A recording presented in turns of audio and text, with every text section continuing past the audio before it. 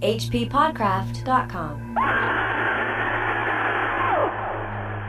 Happy Space Monster Month here on HP Podcraft, Strange Studies of Strange Stories. I'm Chris Lackey. And I'm Chad Pfeiffer. This month we thought, hey, let's do some weird conceptual space monster movie for a bonus episode. And it was kind of difficult to come up with something at first. Annihilation and Arrival, I thought were both really good, more conceptual alien movies from recent years, but we have talked about them a lot. Yeah. And obviously we talked a lot about Alien this month and other months. We talked about Plan 9 from Outer Space. Yeah, that was an outside choice. Another one I think we've probably talked about quite a bit. It was tougher than I thought because there are a lot of science fiction monster movies, but they're more like traditional slashers, really. I mean, there's not, they're not conceptual that much. The flavor of the monster in the house is outer space. That's just really what it is. We talked about Forbidden Planet, but Rachel and I covered that on our show already, so I felt like that was retreading the old ground, for me at least. Yeah, also an embarrassing moment for me. Hey, why don't we cover Forbidden Planet? Yeah, I did that already, Chad. It was bonus content on the show, so unless you're a high-level subscriber, which I know you're not, cheapskate. Oh, man, it just gets worse. We figured we were going to go with something different. Yeah, well, you suggested the Atomic Age thing, which was smart. Those are science fiction monsters, but obviously it's about more. Yeah. So I suggested them, ! The original Giant Ant movie. I don't remember. Wait, did you say, but you'd seen it before, right? No, I've never seen it. I knew all about it because it's always on the TV and other movies. People are watching it, late night horror films. Oh, you're right. It is, isn't it? The crappy giant ants are pretty iconic, but I've never actually saw the movie. So I thought, maybe this is the time to do that. I saw it on TV when I was a kid and I loved it. And it was great that you suggested this because I've been thinking about the Atomic Age stuff a lot because of the new Godzilla King Kong movie, which just came out. It's crazy that a major Hollywood film or series of films, they're doing Hollow Earth stuff. There's Hollow Earth stuff in those. Yeah, that's the basis of the whole thing. These monsters come out of the Hollow Earth. As long as we're playing nice, they won't bother us, but every once in a while they come up and there's a whole pecking order. I won't get into it. We can't cover that because Godzilla and Kong are still alive. So can't do that on the show. Let's get back to where all this monstrosity started in the 50s. Yes, them, ! is a 1954 film from Warner Brothers. It was produced by David Weisbart, who produced the Brando version of Streetcar Named Desire and some Elvis movies. It was directed by Gordon Douglas, who's done so many films, over 50 movies, which I never heard of any one of them. He's prolific, the guy that directed this thing. Right. It stars James Whitmore, who played the old guy in the library in Shawshank Redemption. You remember who gets out of prison and then he can't fit back in and he hangs himself? Red was here. So heartbreaking. Yes. Red, that's his name. Yeah, I didn't recognize. Well, I recognized that I knew him while I was watching it, but I just let that pre-internet itch go in the back of my head. I didn't look it up. So I didn't know that's who he was till I saw it in the notes here. I didn't either. I had to look it up, and when I was doing notes, I was like, let me see who these people are and if any of them are famous. Except there was one person I saw in the movie. I go, wait a minute, is that who and I had to immediately stop the film and go look, but we'll get to that later. We'll get to that. In the meantime, while I was watching him, I wonder if you were thinking the same thing as me. I was like, is that Lloyd Bridges? Is it Punky Brewster's dad?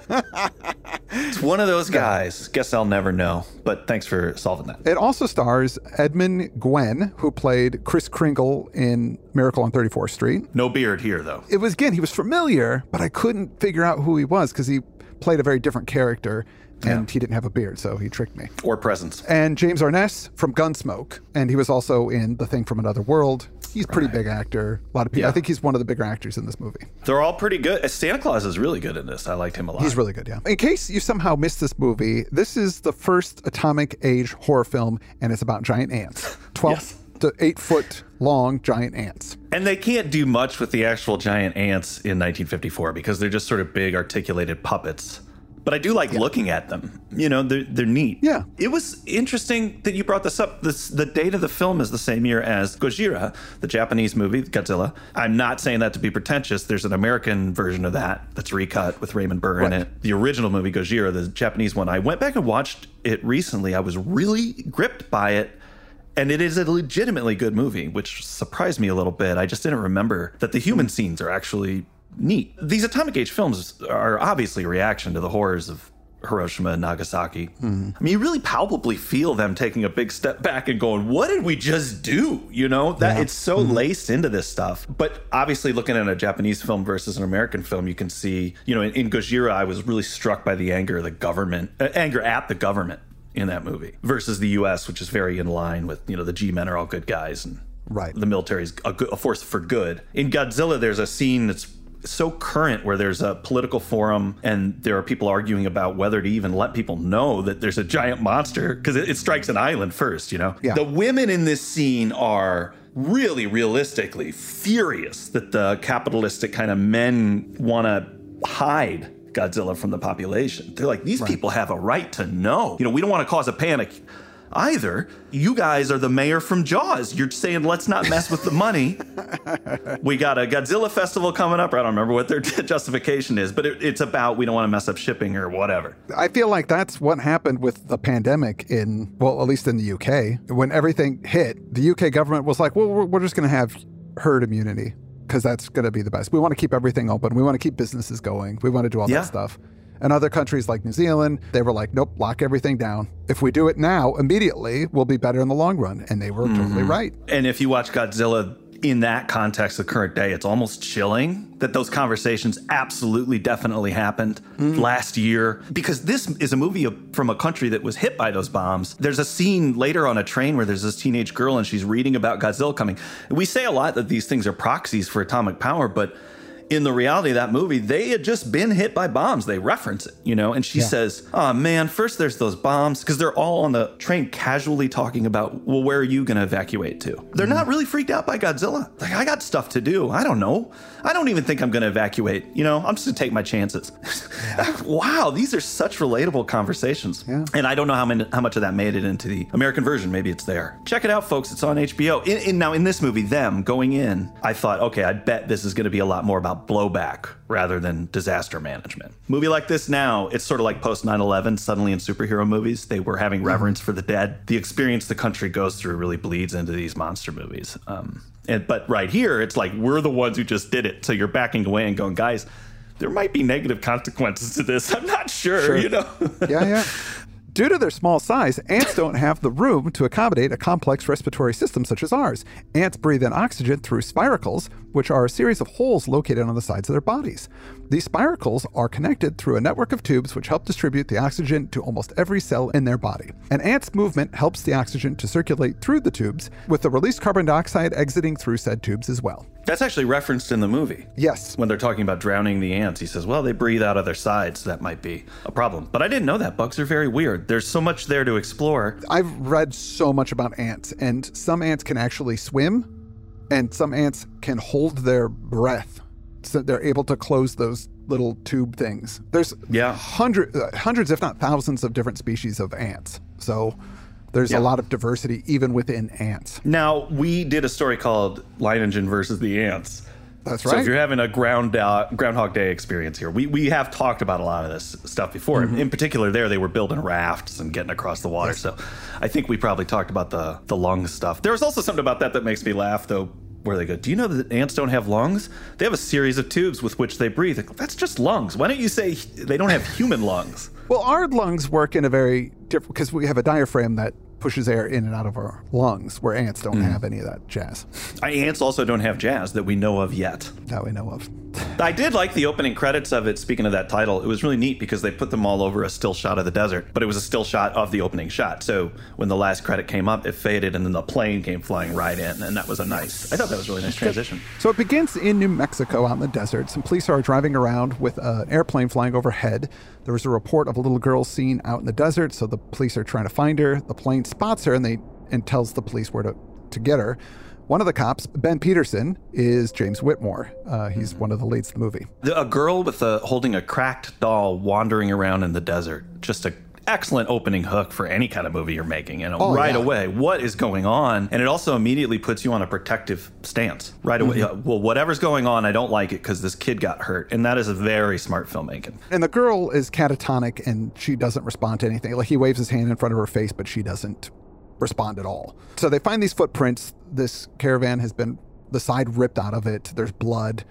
You know, obviously nobody else, there's no bodies anywhere, so they're like, what the hell's going on? Sergeant Peterson calls for forensics and the ambulance to take the little girl into the hospital. The ambulance driver, you know, it's weird when they do all the credits in the front on the title cards because it means that most of the people in the movie are uncredited. Ambulance driver looked familiar. I was too lazy to look at the time. This morning I looked it up and I was glad I did. It's William Schallert, who is in everything. He just passed away in 2016. He appeared in Star Trek The Trouble with Tribbles episode. He was the guy that was a Klingon that was made to look like a human, I believe. That's probably actually where I recognize him from. While they're investigating, they hear a high-pitched sound, which is kind of your generic insect noise, the kind of kind of sound.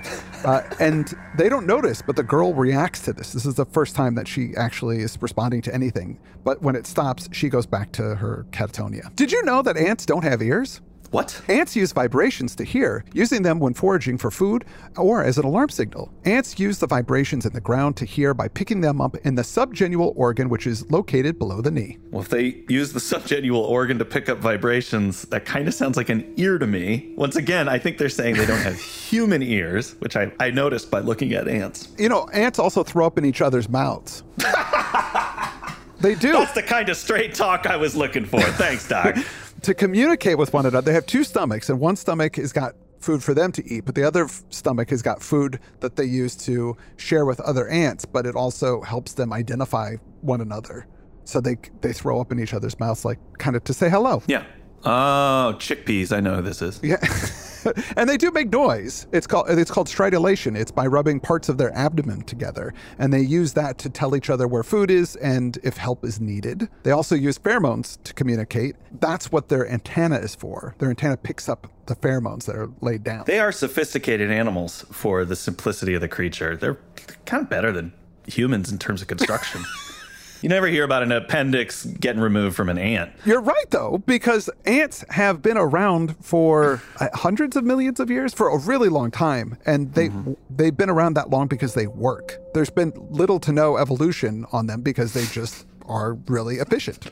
In a way, you're right. Humans have only been around for, 100,000 years? The context of that conversation should have been me like I'm a teenager on my bed and you're like a befuddled dad sitting next to me. The reason that ants have been around for so long is because they work, buddy. Now, I'm not saying you have to have a career job, but, they're hiring bag boys down at the supermarket. If it's good enough for an ant, in so many ways, they're better than us. I do like this small town characters figuring stuff out way into a big disaster epic or monster movie. This template they set up here, where it's a small town detective kind of thing that's going to blow up into something larger. Yeah. I like that better than there's a lot of disaster movies where it's people in rooms with computer screens going. I think that there's a mass over Atlanta. It just gets boring. Tremors is similar to this. A lot of DNA in Tremors is right here, especially the lady doctor. Oh, right, yeah. Now, the cops decide to go to the general store to see if Gramps knows anything about these people, because if these people are camping, they probably would go to the general store. But when they get to the general store, it's also missing a wall, totally wrecked, and they find Gramps is dead. Skilled writing to call him Gramps, too, because as funny of a nickname as that is, if you called him Tim or something, I'd go, well, Tim's dead, but I didn't really know him. Gramps is dead? I was mad at these ants right away. You got Gramps? Just tells you a lot about him. As they're checking the general store, also, I noticed there's a radio report in the background playing, and it's about a scientist, Dr. Adolphe Rancelier in Geneva. It has nothing to do with the plot, but it says he's going to make this speech and brag about all the diseases he's wiped out. Oh. And my ears perked up to it. I might not have noticed normally, but they're planting that in there. It's right before the catalyst moment. It's right at minute 12, right before they find Gramps' dead body, to show that these ants are murdering people. He bragged about science, and then Gramps was dead. It happens within the space of a minute. Yeah. And then they go into, well, what do you make of this? So Sergeant Peterson he leaves the younger cop there while he goes to get help. And after he leaves, the younger cop hears a noise, and then you see him opening fire, but you don't see what he's shooting at, and you get the Wilhelm scream, which is all over this movie. They use it so much. Yeah, the sound designer's riding it like a wah-wah pedal. It just pops up over and over. But it was new, It was only in 52 Sure. It was in a movie, and it had just entered the Warner Brothers Sound Library, labeled as man-eaten by alligator or crocodile, because it was from some jungle film, and they think it's the Purple People Eater singer is the one who does it. Oh. That actor. He was on the schedule that day for the Loop Group, so it's probably him. Now, the next day, we're at the station. They know the cop is now missing, and Peterson is beating himself over leaving the guy on his own. There's that great stoicism from this period where Red's partner was just killed, and the captain's like, hey, it's nobody's fault. He says, so come off it. There's a lot of that in this movie. People are not very empathetic. Like when they find the girl, and then the ambulance takes her away, they kind of go, poor kid. And he goes, yep, rough. And then they just kind of go on with their business. Like, her family's probably dead, and she has suffered such a trauma that she is catatonic, and she's, 6 years old, for crying out loud. And they're just like, yeah, tough break. It's post-war, man. It's a tough world. The coroner comes back and says Gramps had broken ribs and limbs and a fracture in his skull, but also a huge amount of formic acid in his body, which is ant venom. And there's an Ogden Nash poem called The Ant that I'm positive I've read on the show before, but it says, the ant has made himself illustrious through constant industry industrious, to your point earlier. Mm-hmm. Then Ogden Nash says, so what? Would you be calm and placid if you were full of formic acid? The doll with that cracked skull, by the way, is in the center of the blocking throughout the cop and FBI discussion scenes. It's great framing. Right, yeah. I just noticed it this time. There was also a funny Law and Order line. They find out that this girl's father was an FBI agent who was on vacation with his family. So they were out there and they got killed by these ants. And the captain says, well, call the FBI office and tell them it looks like the agent's vacation has been extended indefinitely. Oh, yeah. Total Jerry Orbach, like Law and Order out. I mean, they're talking about a colleague. Some dude who's just been murdered and his little kid has suffered severe trauma. Yeah, it's crazy. So the FBI sends Special Agent Robert Graham. They have a casting of the strange footprint that they found. And so the FBI agent sends it to headquarters to see if they could make heads or tails of it. And what they do in response is they send Dr. Harold Medford and his daughter, Dr. Pat Medford, to continue the investigation. So they've been put in charge by the head office. Dr. H. Medford thinks that he knows what's going on, but he's not going to say until he's sure, which I thought was really lame. Like, he keeps everybody in the dark because secrecy is really important, but come on, you got to let people know. Also, they might be able to help if they know what they're looking for, but he just keeps them totally in the dark for the next 15 minutes of the movie while he's doing his investigation. But he takes some formic acid and goes to visit the little girl. He puts it under her nose, and it causes her to snap out of her catatonia, and she just starts screaming, them! To your point, I think when she does that, in reaction to the formic acid, it confirms what is his theory, that these are ants. But when she does that, they all get up and immediately leave without waiting to see what she says. Up till then, they've been going, we need to wake up that girl to find out the nature of the problem. But as soon as she flips out, they go, bye. I'm left thinking the doctor's goal was just to hear a little girl scream. Because he seemed quite satisfied with moving on after that. Now, he asks about nuclear test sites and where they are in relation to the incidents. And of course, there's one that's very close. They go back to the campsite to look for more clues, and it starts during a sandstorm, so they have to wear these little goggles, which I thought were neat. Yeah, I hope in the next pandemic we all have to wear little goggles instead of masks. Kind of cute. There's a great conversation there, too, where the doctor says to Sergeant Shawshank, he goes, has there been any report of a strange mound, a cone-shaped structure, something recently formed? And the sergeant goes, no, sir. I mean, like, it's just the weirdest.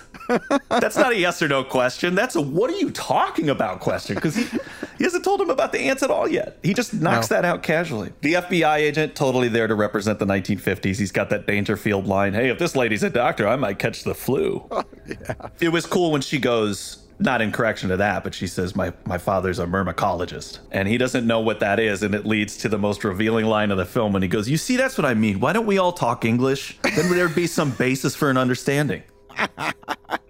It just says everything about the attitude of that time, you know. Now, I could try to understand by learning what you're talking about, but that's hard. And I already know a few words. So Dr. Pat is surprised on the scene by a giant ant. Oh no, we finally see it. The animatronic, and that's in parentheses. You can't see my air quotes when I say animatronic. It's just a big puppet. Dr. Harold tells the guys with the guns to shoot it in the antenna. And then Sergeant Peterson, he goes to the car and he gets a freaking machine gun and finally finishes the thing off. They probably would have made that ant more aggressive if they had the means, or a Harryhausen kind of attack ant puppet. But yeah. As it is, this thing pops out, scares the doctor. Then while it's up there on the hill screaming what might be an apology, they shoot it dead. And the reason they have time to figure out that the antenna is its weakness is because it's not doing anything but screaming. I kept thinking about if this movie was made now and they had some big CGI ants, they would be truly horrific. I would be freaked out by them. Oh, don't even talk about it. Dr. Harold tells the government to search for a hole for the nests of the ants, and then, of course, they find one. The ants stay in during the day because they don't like the heat, and they come out at night. The plan is to drop cyanide bombs down the hole and then go in and investigate afterwards. The best shot in the movie is when they find the entrance to the ant hill and there's a giant ant on top of it with a rib cage, a human rib cage up in his grill, just tossing it around. This is what we do down here, boys. So I think they heard my reaction to that screaming ant massacre and say, look, these guys are mean.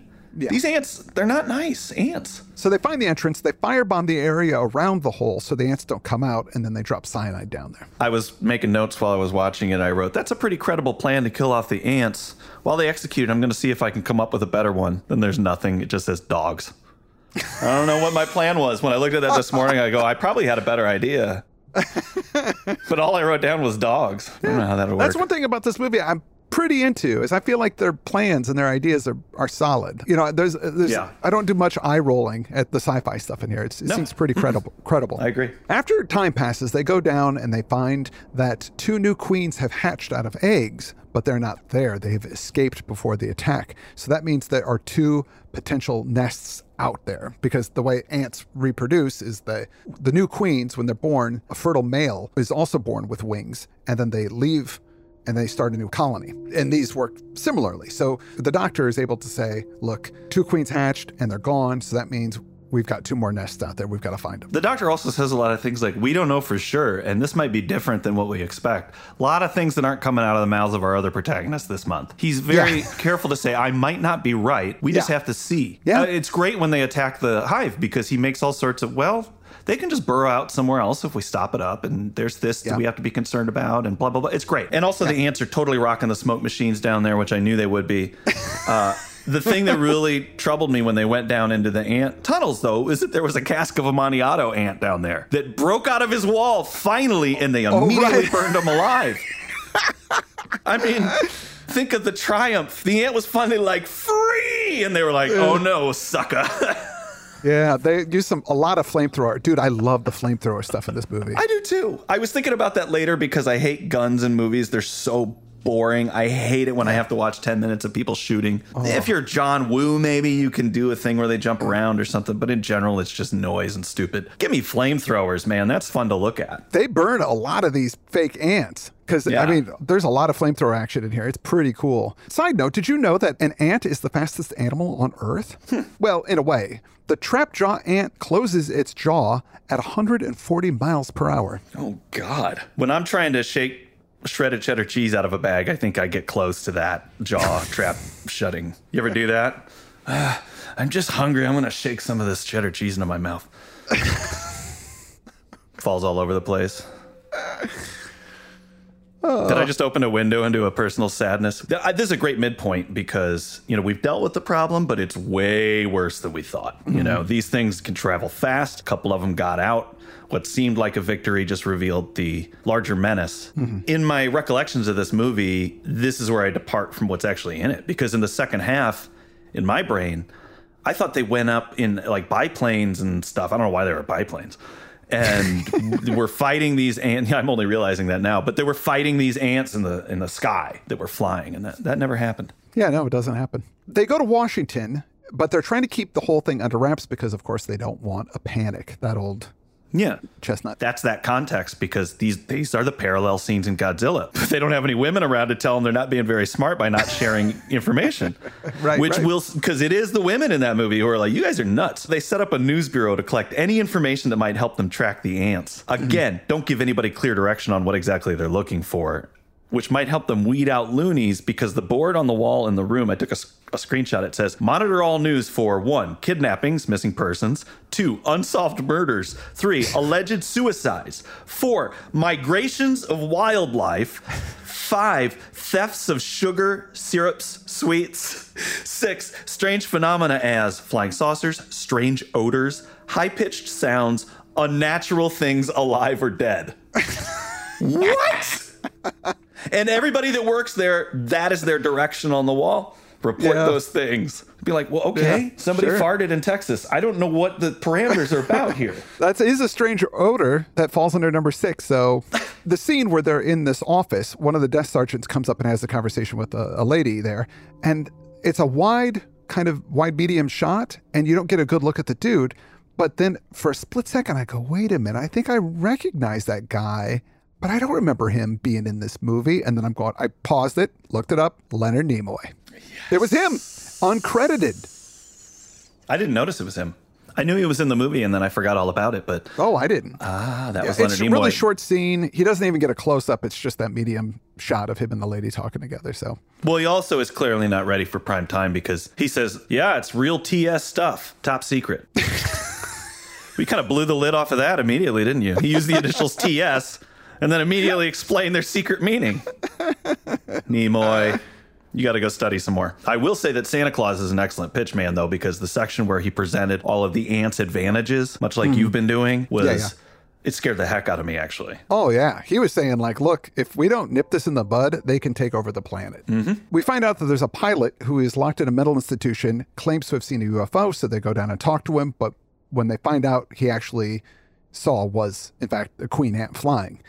They decide to keep the poor guy locked up because they don't want word getting out. It's such cold lunch, man. He goes, yeah, just leave him in there, even after they told him that what he was delusional about was true. That guy in that scene, actually, though, some executives came to watch this film, I think thinking about the FBI guy for Davy Crockett. Mm-hmm.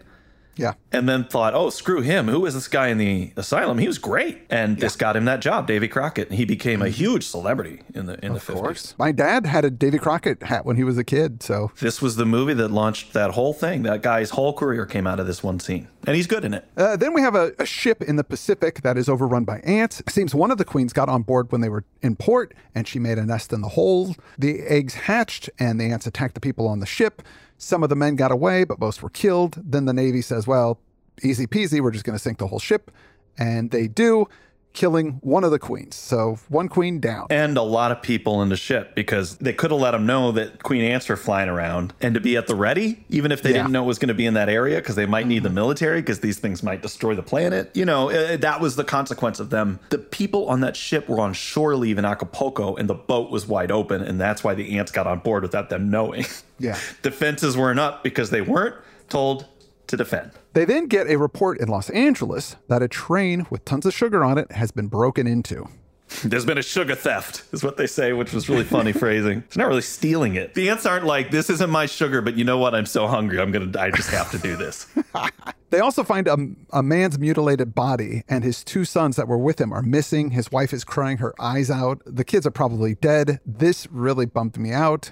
I felt this was actually horrific. Like, this was a real horror film moment that I was like, oh God, this woman and her poor kids. And we also found out in the beginning too, that little girl, she had 2 brothers that were killed as well. And it's like, oh my God, it's terrible. Yeah, the gravity in this movie for it being a giant ant film, these things became very self-referential and self-parodying almost as they went on. And this, because it's early in the form, they're taking it really seriously, and that makes it such a better movie. And I had a issue with it because I felt like once you've, let the ants out of the bag, you can't really go back and turn it into a detective plot again, which is what they do in the second half of the movie. They go to LA. Instead of what are they, it's where are they. I know where it's going, so it was it got a little boring. But by hooking me in with this woman's plight, they did keep my interest. They did keep me locked in on an emotional level. And then also we get some stuff on the LA River, which is host to killer robots, giant ants, anything in sci-fi goes there. Or 1950s car race. Yeah, or 1950s car race. They find a flying airplane model, and they quickly figure out that's where the guy took his kids. They were going to go fly him in the morning. Oh, there's such a terrible story too, because he works on Sundays. He works all the time, and then he was taking his kids out before work to do stuff with them because he just wants to spend time with his kids. And I'm like, oh man, what a great guy. And that he has been ant food, and his kids are probably dead too. And I was like, oh, it's killing me. Yeah, it was harsh. But they figure out that the tunnels, the drainage tunnels, are probably the ant holes. The ants probably went in there and go, hey, this is great. This is a perfect setup for us. So they decide they're going to have to make a public announcement about the ants, and that LA is now under martial law. And you get that announcement, TV store, people are gathering around the front of the TV store. So just like we were talking about on The Hanging Stranger, it seems like if this were a modern movie, you'd have a lot of gigantic set pieces here. But instead, because of the scale of it, they kind of have to do it where it's, at the end of the day, it's some ants in a room with 2 kids. That's the big ending climax. And it feels like it should be bigger. They get some jeeps, army guys. They go into the drainage tunnels. They actually find the 2 boys, and I was so happy. I thought they were dead for sure. But they're banging on some pipes, making a noise, and that's how they're able to find them. They can hear these kids banging around. But when they find the kids, there's some ants.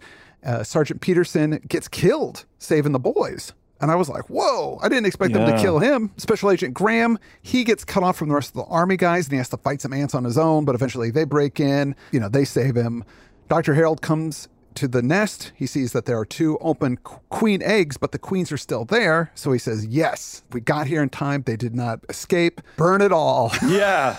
Earlier in that interaction, I wrote down, the sergeant's special skill is just that he likes children. He's going to try a little harder than anybody else to rescue these kids. But then right after that, there was a report from him where he says, it has the same smell down here as it has in New Mexico. That's how they know they're getting close to the ants. And then the guy goes, brood odor, he calls it. It was like they needed to get that out there for the sequels or something. But it just, I go, wait, no, he does have a second special skill, naming fragrances. There you go. Brood odor. So Dr. Memford offers a philosophical observation at the end. When man entered the atomic age, he opened the door to a new world. What we may eventually find in that new world, nobody can predict. Pretty heavy. I wonder what it really felt like at the time to watch this movie.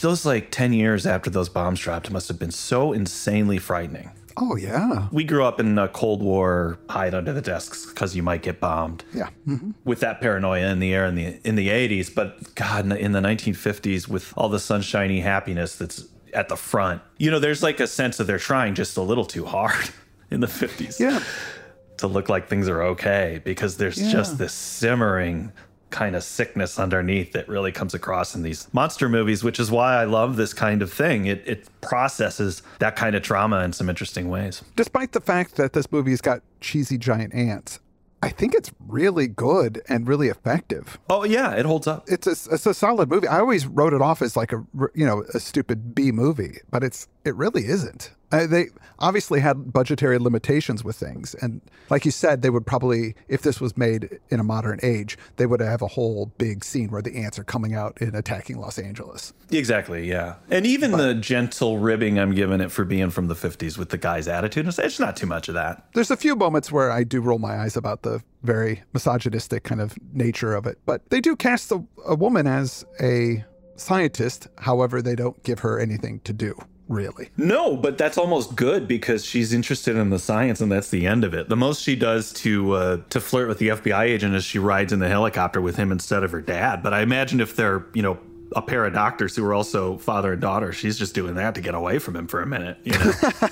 She didn't fall in love with this idiot FBI guy, which made me happy. I was afraid that was going to happen, but he was like ham-fisted and dumb, so I didn't want that to happen for her. And it didn't. She was very over everybody, which I was pretty into. And also, I think that the way that everybody acted in there mirrors how it would have been to an extent in the real military of the 50s. So it wasn't offensive or anything. When you look at the context of it, you gotta kind of take those things into consideration. But I was surprised at how well this movie was made, because I thought it was a laughable film, and I was not laughing. Even when the ants showed up, I just kind of go, they're not great, but like you said, the first 10 minutes of it, I was hooked. That little girl walking in the desert with a broken doll, what is going on? This is creepy. This is genuinely horrific and nothing funny about it. And when the ants show up, then you're like, well, they're not great, but I forgive it immediately. It's something that I can only recognize. I wish I was personally better at doing it in a story, but a lot of these things, when they set up the characters, you get that repetitive at home, at work, at play. This is the person's problems. It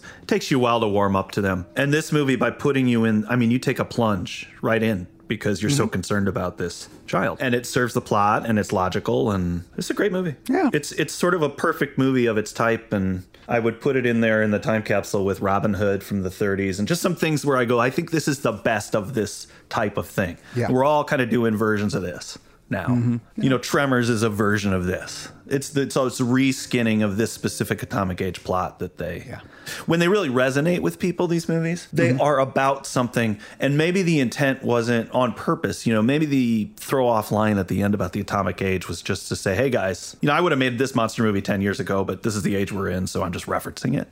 But I don't think so. And that's why these things are such great social documents, because unintentionally there's this paranoia in there. Unintentionally they're showing you how they're feeling. There's a lot to this movie, and it is definitely not the crappy B movie that I always thought it was. It was actually, there's a lot going on, and I really appreciate it as a film. That's it for our bonus content for this month. Hopefully you guys liked our coverage of this movie. If you did or didn't, let us know in the comments. This is just for you special people at the higher level. You get this. The other chumps, they don't get nothing. They wouldn't get it even if they got it. We're better than them. Yeah, we've been going on for a while about this flick. We liked it a lot, and that's all we got for this month. We love science fiction craziness, and we'll definitely be circling back around to it. For now, I'm Chad Pfeiffer. And I'm Chris Lackey, and you've been listening to HP Podcraft Bonus Content.